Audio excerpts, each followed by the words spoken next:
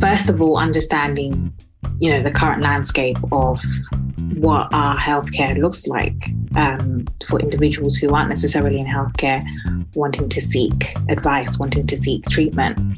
At the moment, yes, we pride ourselves in, the fact that our NHS is so diverse. But this is something that I always mention. The diversity isn't across the board. It's not at the top where, you have individuals that are supposed to make important decisions that will stop some of the sad things that we hear continuing.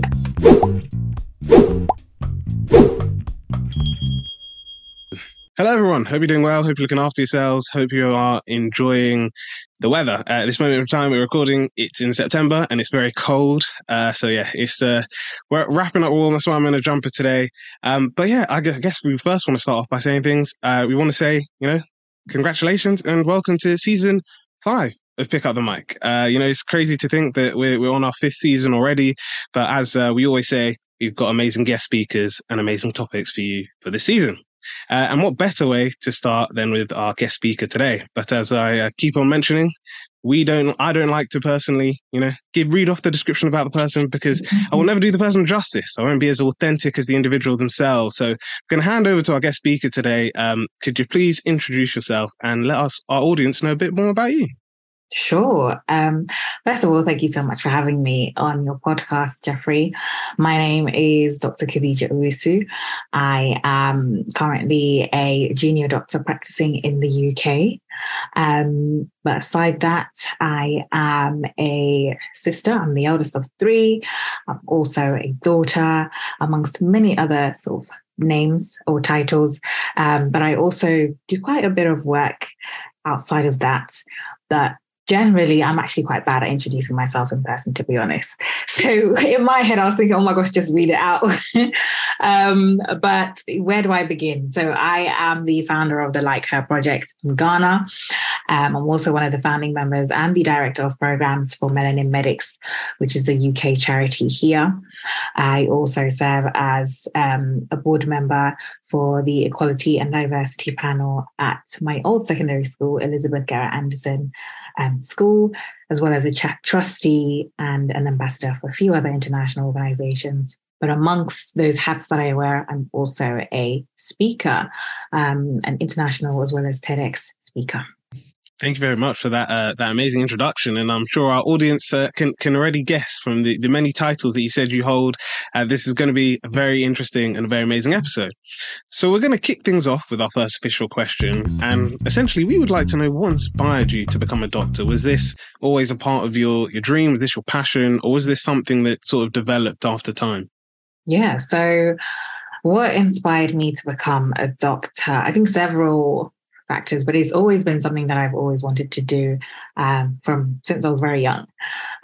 Growing up, I have a younger brother called who has sickle cell, and so sickle cell is a hereditary blood disorder that predominantly affects our communities, being African and Caribbeans, and so with a condition like that, whereby you're constantly in and out of hospital, having a family member with the condition and going in and out, seeing how the healthcare professionals were looking after him and sort of taking care of us as well as a family, I thought this is the kind of impact that I want to have on other lives when I do become a doctor.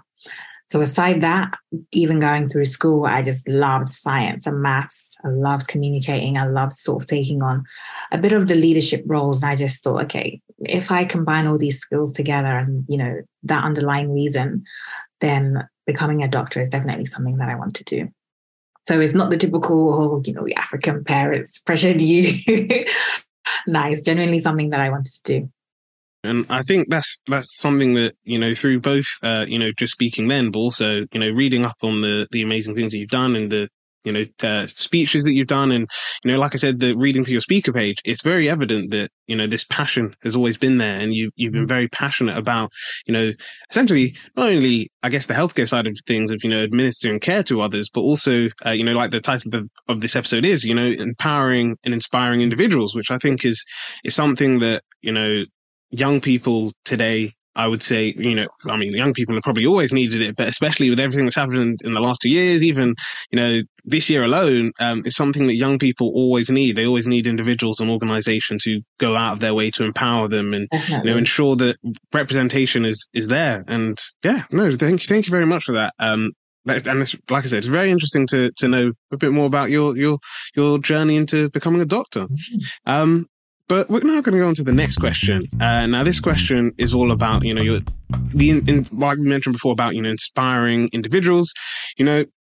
I just wanted to ask, why is it important to inspire aspiring medics, particularly those from Black or ethnic minority backgrounds?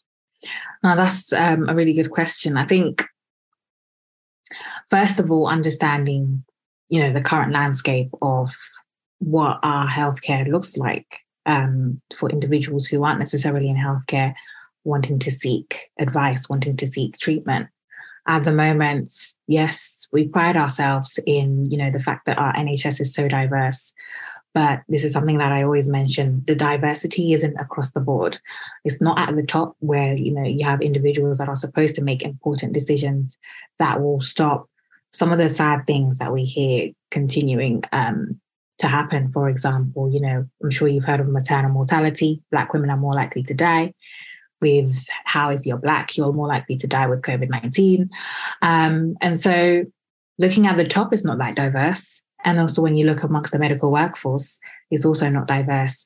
And so when young individuals like myself, because I used to be in their position once, from lower socioeconomic backgrounds, lower socioeconomic homes, African and Caribbean backgrounds, going to state schools, when you are in environments whereby no one around you doesn't really necessarily aspire to become a doctor, or you just think that, okay, yeah, because of the color of your skin, that's something that you shouldn't even think about venturing into, or because of the fact that the teachers around you are sort of discouraging you from wanting to pursue some of those dreams. And I'm sure some of the listeners, or even maybe yourself, everyone has that one teacher that's like, yeah, no, you can't do it. And so with that being said, pairing the fact that, students have these sort of environmental factors, as well as this is what healthcare looks like, there's obviously a gap that we need to make sure we fix and bridge. And that's where inspiring and empowering aspiring medics from those particular environments, showing that there are people that look like you, who share the same background, who have overcome these odds, as to what people used to say in regards to them not making it, who are actually medical students, who are actually doctors, saving lives. And so if I can do it, then you can definitely do it as well. And we definitely need to make sure that what we went through, you don't go through the same. We need to ease that process for you. That's so true. And I think it's important to know, like you said, that essentially, that's what life ideally should be about, is, individuals go through certain experiences, whether this is something that, it's systemic, whether it's something that, unseen, like COVID. And it's all about, looking back and saying, okay, I went through this and this was tough, or, I went through this and this disadvantaged me. How can I ensure that individuals after me will never have to go through that same thing? And that's, how we see, businesses start up. That's how we see charities or projects that help to, work in communities or address, a niche area. Though that's essentially what they do. They identify these regions or these, experiences and say, hey, look, how can we ensure that individuals don't have to go through that again? Right. And I think it's really interesting that you mentioned, Black maternal health, because that sort of links into what my, as our listeners may know, our MC of the month, got a bit ahead of myself there, our mic check, where we, put some important facts and figures that relate to today's episode. And for today's episode, we've got this interesting report that was done by Embrace, and it's essentially talking about, and I'm sure you must have heard of this, talking about the disparities in maternal mortality rates between women from Black and Asian ethnic groups compared with white women. And it was saying that Black and Asian women, particularly Black women, let me start off with Black women, their maternal mortality rates are 4 times higher than their white counterparts. And for mixed race women, or people of mixed ethnicity. It's 2 times higher, and it's almost twice as high for Asian women. And, there are organizations like, for example, Birthrights, and we were lucky enough, in our previous season to have someone from Birthrights on to, discuss this in more detail. But it's so true. But, you need to inspire these individuals to show that, whether they went through these experiences themselves, whether they went through, they know a relative or family friend who went through that, whether it's something that, didn't happen to them, but they heard that happened. It's very important to allow individuals to be empowered and to inspire them so they can help to, whether it's coming up with effective solutions or, better reporting or things like that, to ensure that communities and individuals, but especially those from, Black and minority ethnic backgrounds, are essentially empowered, but also are supported and, kept safe. Definitely. Even with the fact that you mentioned to come up with effective solutions in order to sort of get rid of these statistics. I'm sure I'm going through the report. I'm sure you came across the part where they mentioned they're not really looking to do anything about it. They acknowledge that this statistic is there, but what we're going to do about it, nothing, which is definitely saddening. First of all, how do you even have the audacity to write, you're not going to do anything about this? And then just generally knowing that, okay, behind these facts and figures that we read, people are losing their loved ones. People are losing their mothers. These children that are just being born are losing their mothers just like that. And so it's so sad to hear, but I feel like we should never, ever lose sight or lose the fact that these are real humans. No, that's so true. And I think even, I've, like, with my expertise is in environmental science. So even looking at that from like a climate change point of view is something that we, both in class, but also as an individual, I think about, because, it's almost coming up to a year that like COP26 happened, and all these countries were just like, yes, climate change, we all agree is real. COP27 is coming up, and people are just like, well, okay, let's think about it from essentially the UK point of view and be like, how have we as the UK ensured that, we're saying that these are the facts. Individuals are going to get affected, life is going to be tough for everyone. And it's just like, how are we, we know this is happening. We know this is something we can stop, but are we actually working towards it? Are we actually stopping it? And I think it's kind of like what you said. It's, we had this really interesting episode on turning climate anxiety into climate action. And one of the things that's really came out of that episode was we wanted, the person that we had speaking then, Anchor, he was saying that, it's all about not letting yourself, feel like nothing can be done. Whether it's with, this report that we discussed and the facts raised there, whether it's with, other facts, other topics, there's a whole, especially for people from Black and ethnic minority backgrounds, there's a lot that can go on that can make life feel a lot stressful. But it's about, not thinking that, this is what it's going to stay like, coming up, like we said, about effective solutions, effective ways that we can solve this issue. Because that's essentially what business is at the end of the day. It's, not letting things stay the same. And, even to, I'll end on this point of even, if you look at technology, technology, for example, is something that I'm sure every individual can clearly see how things are changing. And just in the same way that, technology is always being updated to make it faster or to make, screen quality better and things like that, is the same way that other fields need to, whether it comes to healthcare and ensuring that, there's a better understanding of how certain health conditions can look in children who aren't necessarily white. Even if in the textbooks it shows that, this is what, a certain illness or a certain disease could look like in a white child. This is what it would look like in a Black child, for example. Exactly. Things like that allow us to essentially ensure, like what you were saying, that, future generations are protected and in a position where, they can enjoy life and not go through the things that we had to go through ourselves. Yeah, so right. Oh, thank you. But yeah, we're not going to go into our next question, which is, again, a bit more about you. So, you mentioned in your introduction that, actually, before I ask the question, I definitely agree with you. And I should have probably said it then that, introductions are one of those things where you're just like, I don't know how much I should dive into about myself. And you're just like, I don't want to, just be like especially I think that was one of the things that, during interviews as well, when they're just like, tell me a bit about yourself. You're just like, how much should I go into? And you're just like, I don't want to just like run off. I don't want to be like going on forever. It's so true. But no, you did a perfect introduction. You did a perfect introduction. I try. It's so much. I feel like for me personally, this is slightly off topic, but just introducing yourself in written form, yeah, hands down, I can do that. But in person, I don't know, it's just something about speaking about yourself and saying you are XYZ. That's just a bit. But I feel like people need to stop shying away from, owning who you are and what you do. So yeah, that's just a little side thing. No, it's definitely very important. And I think, like you said, it's always being, not afraid. You shouldn't be afraid to talk about, the achievements that you've done or the things that you've done, because, ultimately that's you, that's a part of you. That's the things that you set out to do. And I guess that nicely, leads on to our next question, which was all about, things that you've set up. So you mentioned, in your introduction that you started the Like Her project. And I guess it is sort of like a two-parter.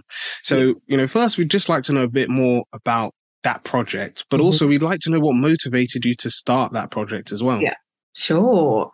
I just love it so much. So I was born and bred here in the UK, but my parents are from Ghana, and I just love Ghana so much. And honestly, I have to give it up to my mum for just ingraining that in us over the years. Like, we would always go back in the summer holidays, and I had a period of time where I didn't go back at all, of course, with medical school. So in my final year of medical school, I just finished my exams, and I thought, okay, this is my chance to do something. I've always had that underlying feeling of, I do so much in the UK for young people, especially those who want to get into medicine, so the Aspire Medics. But I want to do something for young people back home. Like, that would just make life will become so much more meaningful and more purposeful if I can impart some knowledge, inspire and instill hope in young people back home in Ghana. So after my exams, I thought, okay, similar to the outreach that I do here in schools across the UK, I want to try something like that back home. So there was this young girl that was following me on Instagram who does quite a bit of charity school stuff. And I messaged her to be like, listen, please, I'm coming to Ghana. Give me a school, about 100 girls. Let's go. Let's do something. Just on a whim. Obviously, I didn't even have a proper plan in my head at the time. I just thought, give me a bunch of young girls in one room. Let's do something. So I went to Ghana. And usually after you finish medical school, you have to do like an elective. So you spend a few weeks in a hospital around the world, wherever you want to go, and just see how they do medicine, how healthcare is set up in that country. So after I was done with those 3 weeks there, I had a bit of time remaining for my trip in Ghana, and it was just to prepare for what I was going to do. And essentially, it's called the Like Her project because it's encouraging young females to dream like her, think like her, work like her, and the her in question being any phenomenal woman that they aspire to be like. And sometimes as a young woman back home in Ghana, you may not even have that woman or the person that you think, yeah, wow, I want to be like her. And that's why the volunteers who then deliver the session are perfect starting points as to individuals that you can look up to. So I thought, okay, Like Her is a concept. What am I going to tell these kids? So we split into 3 sort of sections, whereby I wanted to make sure that their health is definitely a priority. And myself, I'm a doctor. I definitely want to make sure that these girls are looking after themselves and maintaining good health. So especially being with menstrual hygiene and just female hygiene in general. And then also this year, actually, we incorporated consent. Then secondly, in regards to educating them on skills that are necessarily not seen as important for women back home. For example, communication, public speaking skills, So the second section of the workshop is basically all things communication. We do a little public speaking exercises for the young girls. And honestly, the confidence that they have is so beautiful to watch. And lastly, it's about being empowered. So knowing that no one is like you, knowing that you are the only one that is, of course, like yourself and has the power within. You can be anything you want to be. And we end off with a lovely sort of positive affirmation sort of mantra that we all say together, which is very, very beautiful. So last year we engaged with 100 girls. And of course, as much as I want to talk, I want to give them something. So we donated sanitary pads, educational materials, pens, pencils, so many things for the girls. And it was lovely to see. And I was actually just in Ghana about 2 months ago. We went again. I said, yeah, okay, this one went really well. But if I'm going to come back, I need to go bigger and better. So I was like, yeah, 300 girls. Let's go. 300 girls, 2 schools, different areas across Ghana, because I wanted to expand the reach. And we hit our targets. I mean, the second school, usually we ask for 100 girls. This school thought, yeah, let's just give her all the girls in the whole school. I was like, oh my gosh. I think we're still struggling with the number. I think either 300 to 400 girls in one large room.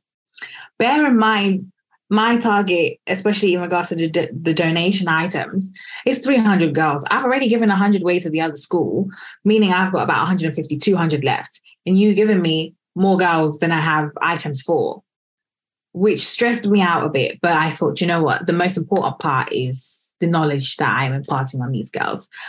So a few girls did sadly miss out, but we're going to come back and do more and more. So that's basically the Like Her project at the moment. Next year, things are going to, of course, pick up. Exciting things are on the way, which is keeping me very, very busy. But yeah, I'm looking forward to it. Honestly, that's a really inspiring story. And it is, I think, kind of like what you said, is always great to give back to your community, whether that's your local community, like you said, in the UK, in London, or whether that's your community back home. And I think that that's something that is so powerful. Like what you said, you're essentially not only letting people know about what they can do. There's no limit to what they can do, which I think is always powerful for especially for young people. The younger that people hear that there is no limit to who you want to be or what you can do. It's so powerful. But also the fact that you're going out and you're like you said, you're giving them products that they might not necessarily have, or they might not necessarily have access to. And it's like I said, it's really amazing to see that this is something that you're doing, and to see the amazing work that you guys do. And I wish you all the best with your next one. Thank you very much. I definitely. No, you're very welcome. And honestly, I think that projects like this are very, very impactful, and that's one of the reasons why I love Pick Up the Mic and the stuff that we do, because getting to hear about these projects, it's not necessarily something that I would hear of, or I might necessarily hear of as easily as if I didn't do it. But like I said, it's always inspiring to see that individuals are out there, and it's one of the I guess going a bit on a tangent. It's one of the things that as Pick Up the Mic that we love doing, is we love saying that there are amazing projects out there that you might not necessarily know about, or you might not necessarily know how to get involved with or how to help with, but it's just hearing these stories. It's always very impactful, and always shows the amazing work that an individual can do. So thank you very much for that. And even just off of that, I think none of this work is done just alone. Like this year, we had volunteers help, in addition to my core team, and even in regards to the items that we gave to the student for this particular year, I thought, okay, the first year it was self-funded. This year, if I want to do 300 plus girls, I can't do it on my own. So I did a whole fundraiser, and we raised about £1,000, which was more than I had hoped. And honestly, whoever's listening, whoever was a donor, whoever supported, even if you didn't donate, just shared anything at all, any input whatsoever, I am so, so grateful, because without them, we wouldn't have been able to do that. This, honestly, the support that individuals can do to projects is always important. And, I guess a quick shout out even to our Patreon members, because I know that, without you guys, we wouldn't be able to do what we do. So huge shout out to you. And whether like we said here, that, whether you're sharing, you're liking, you're reposting, you're putting in your story, all that work is hugely appreciated. But yeah, we're going to go on to the next question now. And this question, is for our aspiring medics out there. Yeah. And they might be thinking, this is really great. All this conversation it's been inspiring to them. It's to show them, what they can do, the amazing things that an individual can do. And they might just be thinking, what is one key piece of advice that I need? So we'd like to ask you, what's one, and I know sometimes asking one bit of advice, it can be tough. But if possible, what would be, your best advice, your one key advice that you think that aspiring medics need to know? This is tough because you're only giving me one piece of advice I can give. Okay, I'm gonna actually just, it doesn't even apply to just aspiring medics. I think just generally to perhaps your younger self or just to younger people in general. I think my one piece of advice is to keep going. And I feel like over the years, especially more recently, I feel like the words keep going apply more and more and more. For the reason that, well, as an aspiring medic, to get into medical school, it is tough. It is very competitive. And so you need all the support you can get. And it can be quite lonely or isolating, knowing that you have to go through having to write not just a personal statement, but entrance examinations. And there's 2 of them that you might have to do. Then you've got to face the early UCAS deadline. Then you've got interviews that medical schools want to do. All of these sort of hurdles that not necessarily your friends or other students may have to go through if they're applying for other degrees. And so you have to keep telling yourself, especially at a young age, you need to keep going. But just generally, in the world where social media is becoming or is huge, the influence is massive. I think young people are more susceptible to fall into those pressures. And so I feel like the words keep going definitely applies there as well. Everybody is there on their own path. You might be an aspiring medic, but you might not get even into medical school straight away from sixth form. So many routes. Individuals might either do a degree, then go into medical school. Somebody might take a gap year, then get in. Somebody might go straight away. Everybody has their own individual path of life. And there's beauty in sort of the diverse nature in which everybody leads their life. And so I think we shouldn't succumb to those pressures. Just know that you are doing amazing. You can do it. Just keep going. That is so true. And I think it's kind of like what you said, that, it's funny that you mentioned, that even for, whether you're aspiring medic or you're just someone who's, got a passion and you're trying to follow it, that there's a different journey because, we've had quite a few episodes on, healthcare, and we've had, different types of healthcare professionals on there. And like you said, they've all had different experiences. They've all had different journeys of, whether it's going to medical school or, going to a job within the healthcare industry. And it's kind of like what you mentioned, that, there's beauty to everyone's story. Not everyone's story is the same. And it's the same, like you said, with regular life, with everyone else, there is always that beauty. There's always that, story. And I think it's very important to know that, or important to say that, there's no one else's story that you can tell better than essentially your own story. Exactly. Which I guess kind of nicely links back to what I said, I can't do the introductions because I can't do the passion. I can't say, I can read out a piece of paper. I can do it to the best of my ability and say, this is really important or this is really cool in the person's backstory, but it will never do the person justice because that's their story. That's who they are. And you as an individual, whether you are someone who, you want to start a business or you want to start a project or you want to, get into a career or a field or whatever, it is kind of like what we said here. It's all about, keep on going, keep trying at it, keep doing it, be prepared to fail, but also don't think that that's a bad thing. Learn lessons and things like that. And I think, like, one important thing before we go into the next question is, it is important, like you mentioned, that social media can sometimes get rid of that step. It sometimes seems like the individual, just, wanted a project or wanted to start a business, and then, 6 months or like 2 years later, they were successful. Yeah. And it's just like, no, actually, this individual was, working late every night trying to do projects, or, they spent, they got rejected from like 13 applications for funding and stuff like that.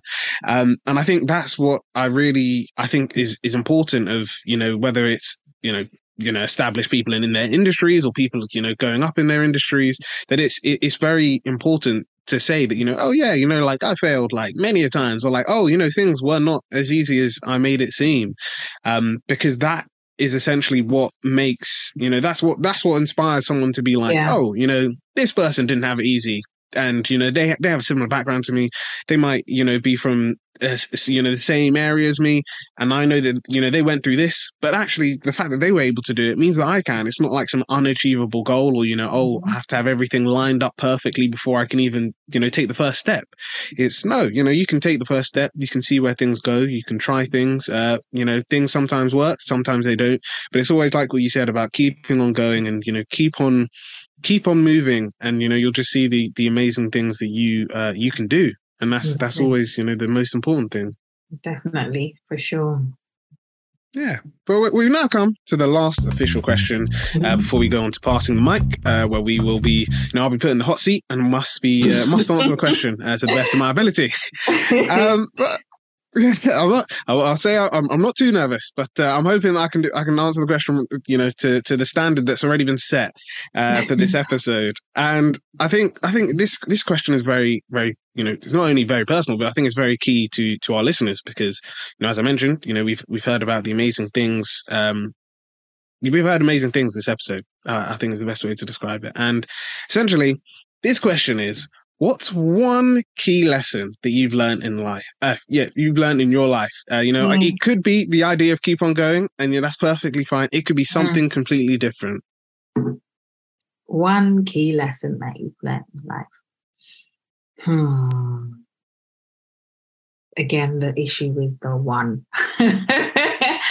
Okay, I think I would say, especially over the years, sort of growing in, some of the things that I do, I think the key lesson that I've learned is when you have a particular passion for something or a want, or when you sort of come to acknowledge, realize, or understand your God-given purpose on earth. And for me, in my case, that is definitely helping people, but especially young people, and instilling hope, and making sure that they know that they can do it as well. So I feel like the lesson that I've learned is, once you know that and you are acting on and doing the work necessary in order to meet their needs, all the extra nice things will come when they come. The key thing here is, when they do come, don't let that sort of blind you. And by the extra nice things, it could probably be awards, recognition, XYZ. All of that is lovely. It can add to your credibility. But at the end of the day, at the core, what makes you get out of bed in the morning, what makes you sort of, well, in my case, log into Zoom meetings 5 times a day, every day of the week, which can be quite tough, is because of the fact that at the end of the day, it's these young people that are relying on this, that need this in order to move forwards, in order to sort of, as I said, know that they can also do it. So having that in mind at all times, whether you are in your beginning stages of building something, in the middle stages, when you find yourself at the top, that should always be number one. Everything else is nice, but that's your number one. That's so true. And I think that is definitely a very important lesson to learn in life. Because like you said, it's whether you win awards, or, you your business booms, you make a huge profit, whatever. At the end of the day, you have to. There will be times when things are tough, and I think one thing that I don't even remember what episode we mentioned it in, but we mentioned it before that one thing when it comes to whether it's starting a business or going pursuing a passion, that it's all about being able to turn back and just whether it's the good times or the bad times, and look and be like, am I like you said, like waking up every morning and you're just like, am I still really enjoying this? And I think I heard it. It might have been on LinkedIn. It might have been LinkedIn, it might have been on Instagram. But I think I heard someone say that as well, I'm not saying, again, like we said, every individual is different. So I'm not saying every individual should take this person's advice. But they were saying that for them, they just look up and they say, okay, they would do that for an industry they worked in. So they said they worked in one particular industry. And one day they were just like, you know what? I really don't like working in this place anymore. And they were just like, I don't like this industry anymore. I'm really not enjoying it. And they just said, I'm going to leave. And they left. And they were just like, I'm going to learn this new skill and start working in this industry. And they did. And they said, the same thing applied. I'm not saying, you have to always change your job or you have to always change your passion, but it's kind of like what the person was saying is, you don't want to just be somewhere because it's comfortable or because you know it or because you feel like, actually, I don't have an alternative. You should be there because you want to be there, because, there'll be times, especially, and I think for young people, especially when it comes to jobs after you graduate, for example, that, that's a key thing to highlight, that, there will be days when you might be doing a job and, you might have to stay late. It might be a really tough day where, you have to deal with a difficult customer. You have to, work, do a bit of work that you really don't like. Yeah. And you just have to think back on, this sucks, but this is why I like the job. Like you said, if your passion is helping people, this is why I'm doing it, because I'm going to help someone, someone's going to benefit from what I'm doing. And I think, one key thing to say before we end this section is, I think it's so true, because even when it comes to, like you were saying about the awards and stuff, there is that tendency to be like, oh, I don't know, for example, like whether you might be producing content on YouTube or on Instagram, and you're just like, wow, I didn't get a lot of views, or, not a lot of people liked my stuff compared to this other person who I follow, and, they're doing the similar stuff and it's not the same. People are liking their stuff, they're not liking mine. And I've always said that, the most important thing is always about that one person. I just say, just start like with one, just be like, if one person likes this, if one person comments on this, if one person listens or watches this, then that's it. If one person turns around to you and says, hey, I know you've been doing this thing for a while, and I just want to tell you that I have benefited from, what you've been listening, what you've been creating, what you've been producing. Like, you don't know how much of an impact this has had on my life. Then that's all you need. You don't need, the awards. You don't need necessarily the money. It's that one person turning around and being like, hey, I really love that you do this, because this has helped me in so many ways. And that's one of the things that, that to me, is always something that I appreciate. And it's always something that, when you, like you said, whether it's you get the awards or you don't, or things are successful or things fail, it's always remembering that, hey, look, there's that one person out there that's, depending on you to do this. And, they are happy with you just trying your best and just, giving it your all. They don't expect you to, come out with, loads of money or loads of awards or loads of, success. They just want you to keep doing what you're doing, because they essentially look to you for support or for help. So I think that's always a key thing to remember. And it's always something that, I personally, try to follow myself, of just remembering that, there's always one person out there that's looking for this content that I produce, and they just need to hear it. 100%. Thank you. But yeah, we've now come on to passing the mic, as I mentioned before, where I will virtually be passing the mic over to Khadija. And she's prepared a question for me to answer, so I'm going to hand over to her to let me know what the question is. Sure. So I thought this question would be good to ask you, because a lot of the time when it comes to representation in healthcare, especially amongst doctors, we always speak from the perspective of individuals within healthcare or who plan to be in healthcare. So I wanted to know, from your perspective as somebody who's not in the field, how important is representation to you, especially, for example, when it comes to if you are seeking help from a healthcare professional or from your doctor, and then your doctor is Black. Talk to me about how you feel that that is important and how that makes you feel. So I guess, yeah, representation obviously is very important. And I think kind of when I got this question, I was just like, what's the best way to address it?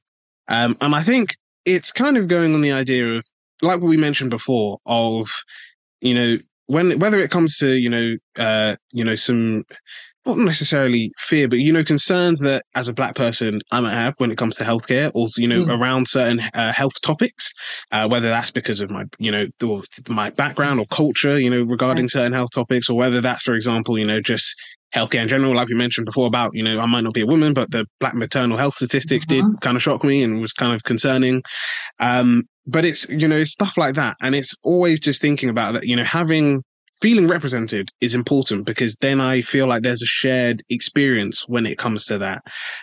There was this, and I'll try and see if I can find it. I think it should still be on YouTube. There was this documentary I watched, because this was for another speaker.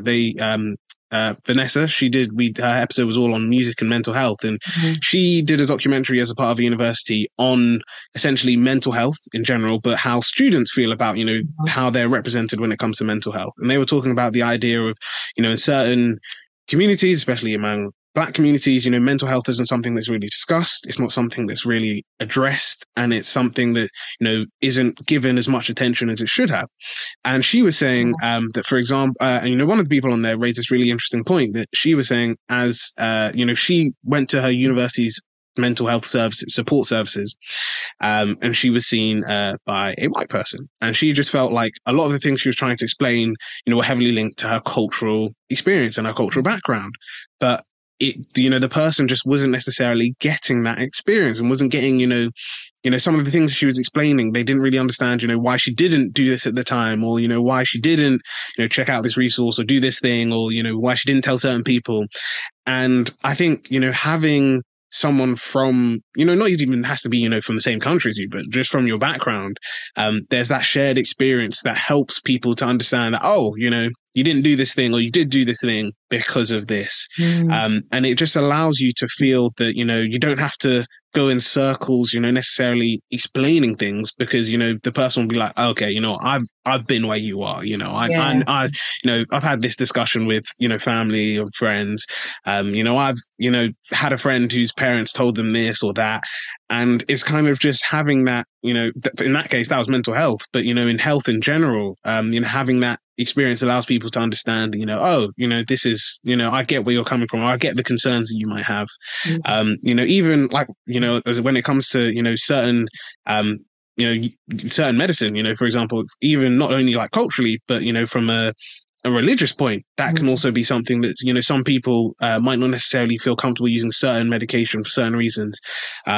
And it's also like, again, having that shared experience as well can help you, help people to understand that, I get that you're concerned about this, don't feel like, I'm not saying, you've got to take this medicine or you've got to do this. I understand that you're concerned, and I'm happy to answer any questions you might have because of that. Even like, linking it back to the, our mic check, if having a Black female doctor talking to a Black female about their maternal health might be something that they might be able to share an experience of, I had a child, or my friend or family had a child, and we were concerned about this and this and this, so you should be aware that if this happens, this is who to contact, or this is a good resource to use because they helped support me through my pregnancy. And yeah, it just allows that shared experience to happen, which might not necessarily happen with someone who's not from the same cultural background as you. So that's why I think representation, especially, not just in healthcare, but, in many fields, is very important. Definitely. And even just you mentioning sort of having those shared experiences, that's how I know for sure if we are able to have diverse boards in our healthcare system, if you have somebody with those shared experiences at the top influencing the decisions that are being made, we wouldn't see any of these or as much of these health inequalities that exist, because we know that somebody at the top that is representing us in a way and knows exactly what's going on and how it affects people of this particular group. So definitely the case or agenda for representation and diversity is always there.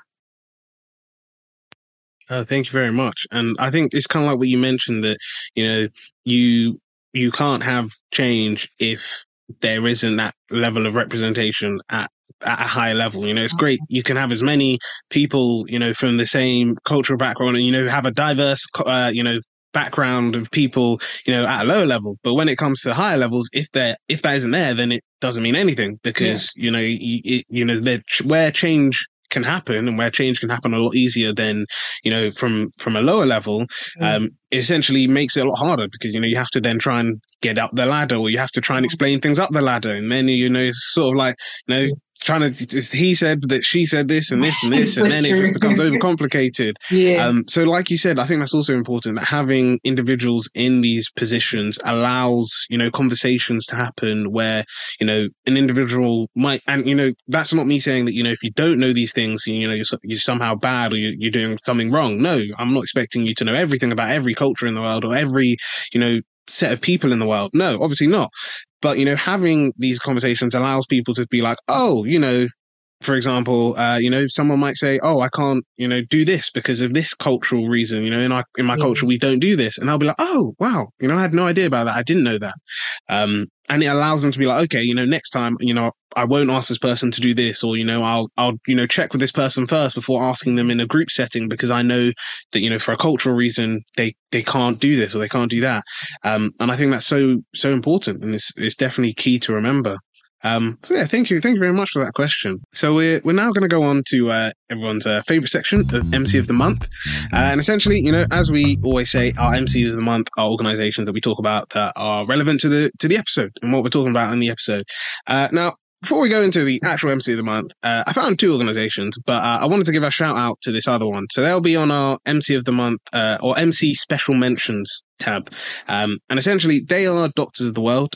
So they're essentially a organisation that essentially works at empowering excluded people and, you know, allowing them to have access to healthcare. So they do, they've got essentially 350 programs in 80 countries, and it's run by more than 3,000 volunteers, and they essentially help to provide medical care, strengthen health systems, and address any underlying barriers in healthcare. And they also work at, you know, sharing skills and training communities so that communities can stay strong in the long term. And I think a key thing that they, you know, mention on their website is that they also strive to give a voice to those most marginalized, you know, reporting on violence and injustice and unmet health needs wherever they find them. So there'll be a link to them both on the season 5 MC of the Month page, but also on our special mentions. But the MC of the Month that I'd like to spend you know, this section talking about is an organisation called Street Doctors. And Street Doctors are a national charity that put young people at the centre of emergency first aid provision, and they empower them to become a solution to violence.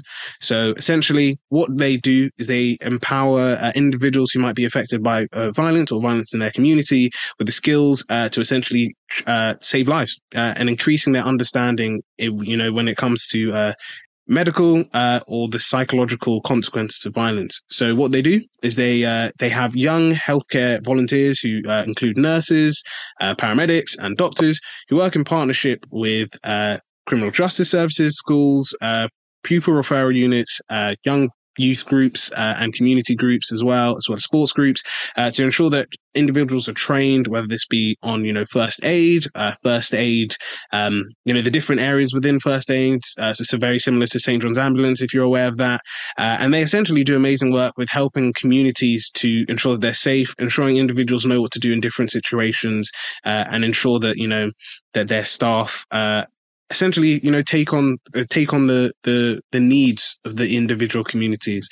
So we'll include a link to their website because they've got really informative, testimonies from students who've taken part in that. They've got a video from some of their actual, staff members who are volunteers who essentially discuss, you know, why they volunteer and the programs that they do.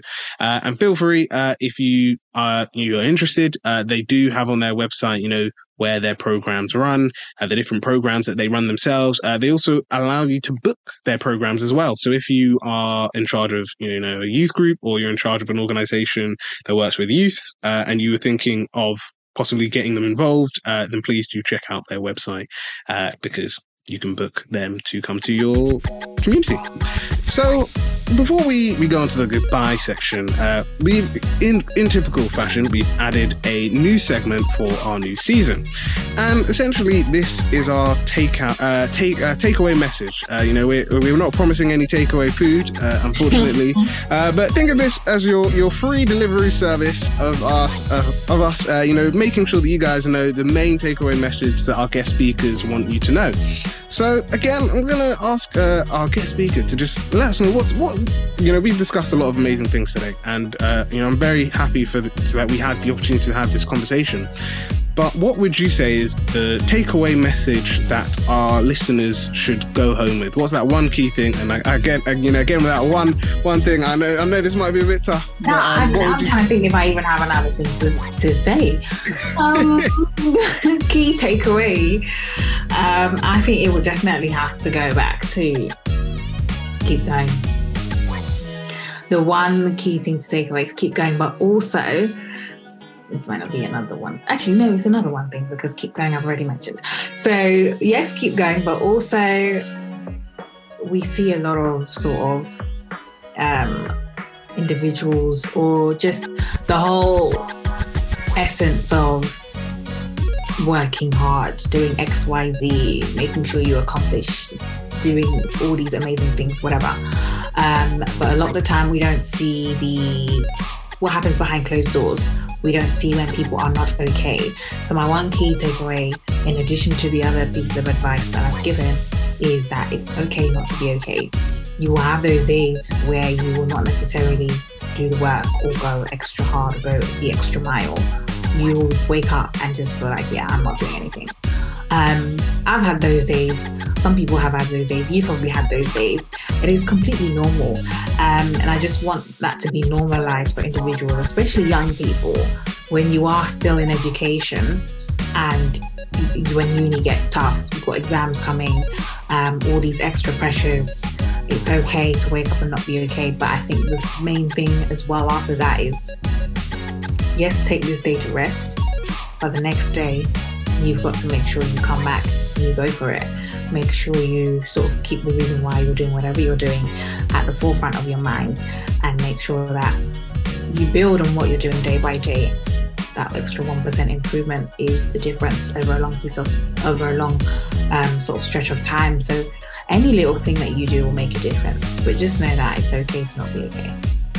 100%. And I think, like you said, it's, that trap of social media makes it seem like, you have to, especially, you have to be, especially, if as a recent graduate, or, even as a young person in general, you have to also always be, working. You always have to be, doing something. You always have to be, active and making moves and doing all of this. And it's just like, no, like you said, there are some days when, you'll wake up and you'll be like, wow, this is amazing. Like, I want to accomplish, like everything on my to-do list. And there will be some days where you're just like, you know what? I'm actually good. I just want to spend the whole day just relaxing and enjoying myself.